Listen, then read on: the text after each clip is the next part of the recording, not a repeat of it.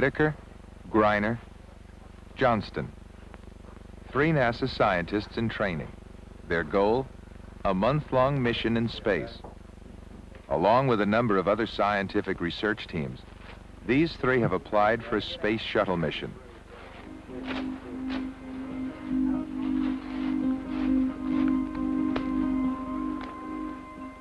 Ann Whitaker, physicist.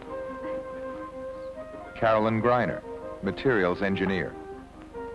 Dr. Mary Johnston, metallurgical engineer. If NASA selects them from among the women who have applied to take part in the mission slated for the 1980s, they could become the first American women to fly in space.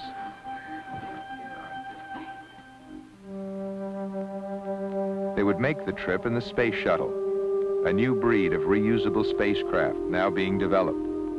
Unlike existing spacecraft, the space shuttle may be able to travel back and forth between Earth and space many times.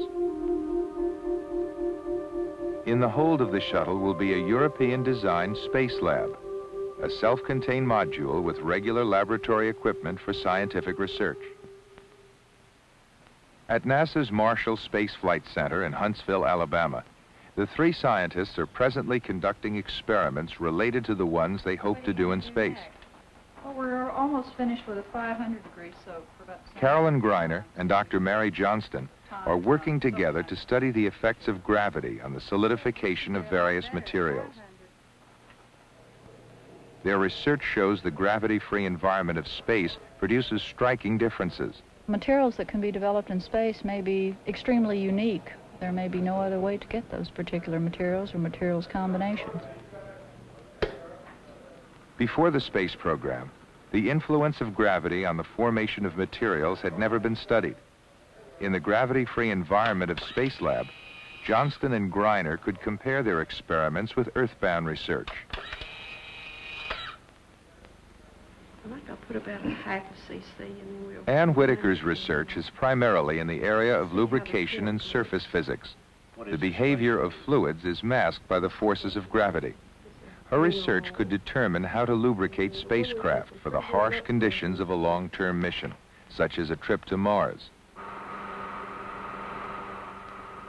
While the research requirements of these 3 NASA scientists could qualify them for a space mission, equally important is their highly specialized training.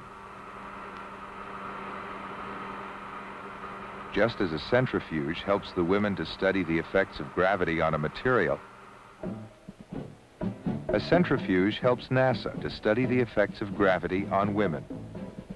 The women are undergoing training that is as rigorous as the training for male space scientists. Each phase of their training increases their qualifications for a space mission. Pilot training enables them to better understand aerodynamic principles.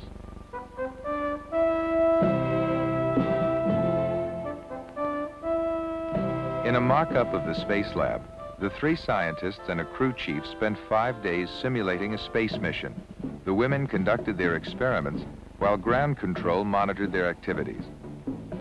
The mock-up allowed them to experience firsthand the close quarters and extended isolation they would have to endure in the real thing.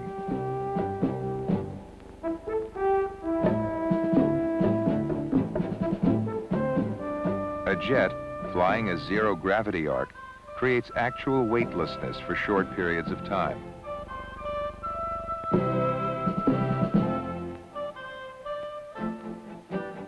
One of the most important phases of their training takes place underwater in the neutral buoyancy simulator, a fish tank 4 stories high. Having completed courses in scuba diving, they undergo a program of underwater training designed to simulate extended periods of weightlessness.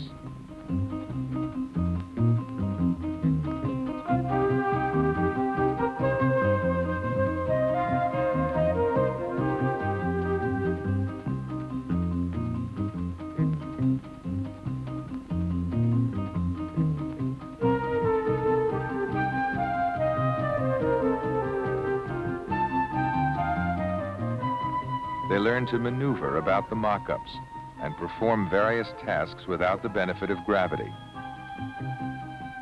Each of these NASA scientists feels that a space shuttle mission is well worth all the training, that their research would greatly benefit from experimentation in space.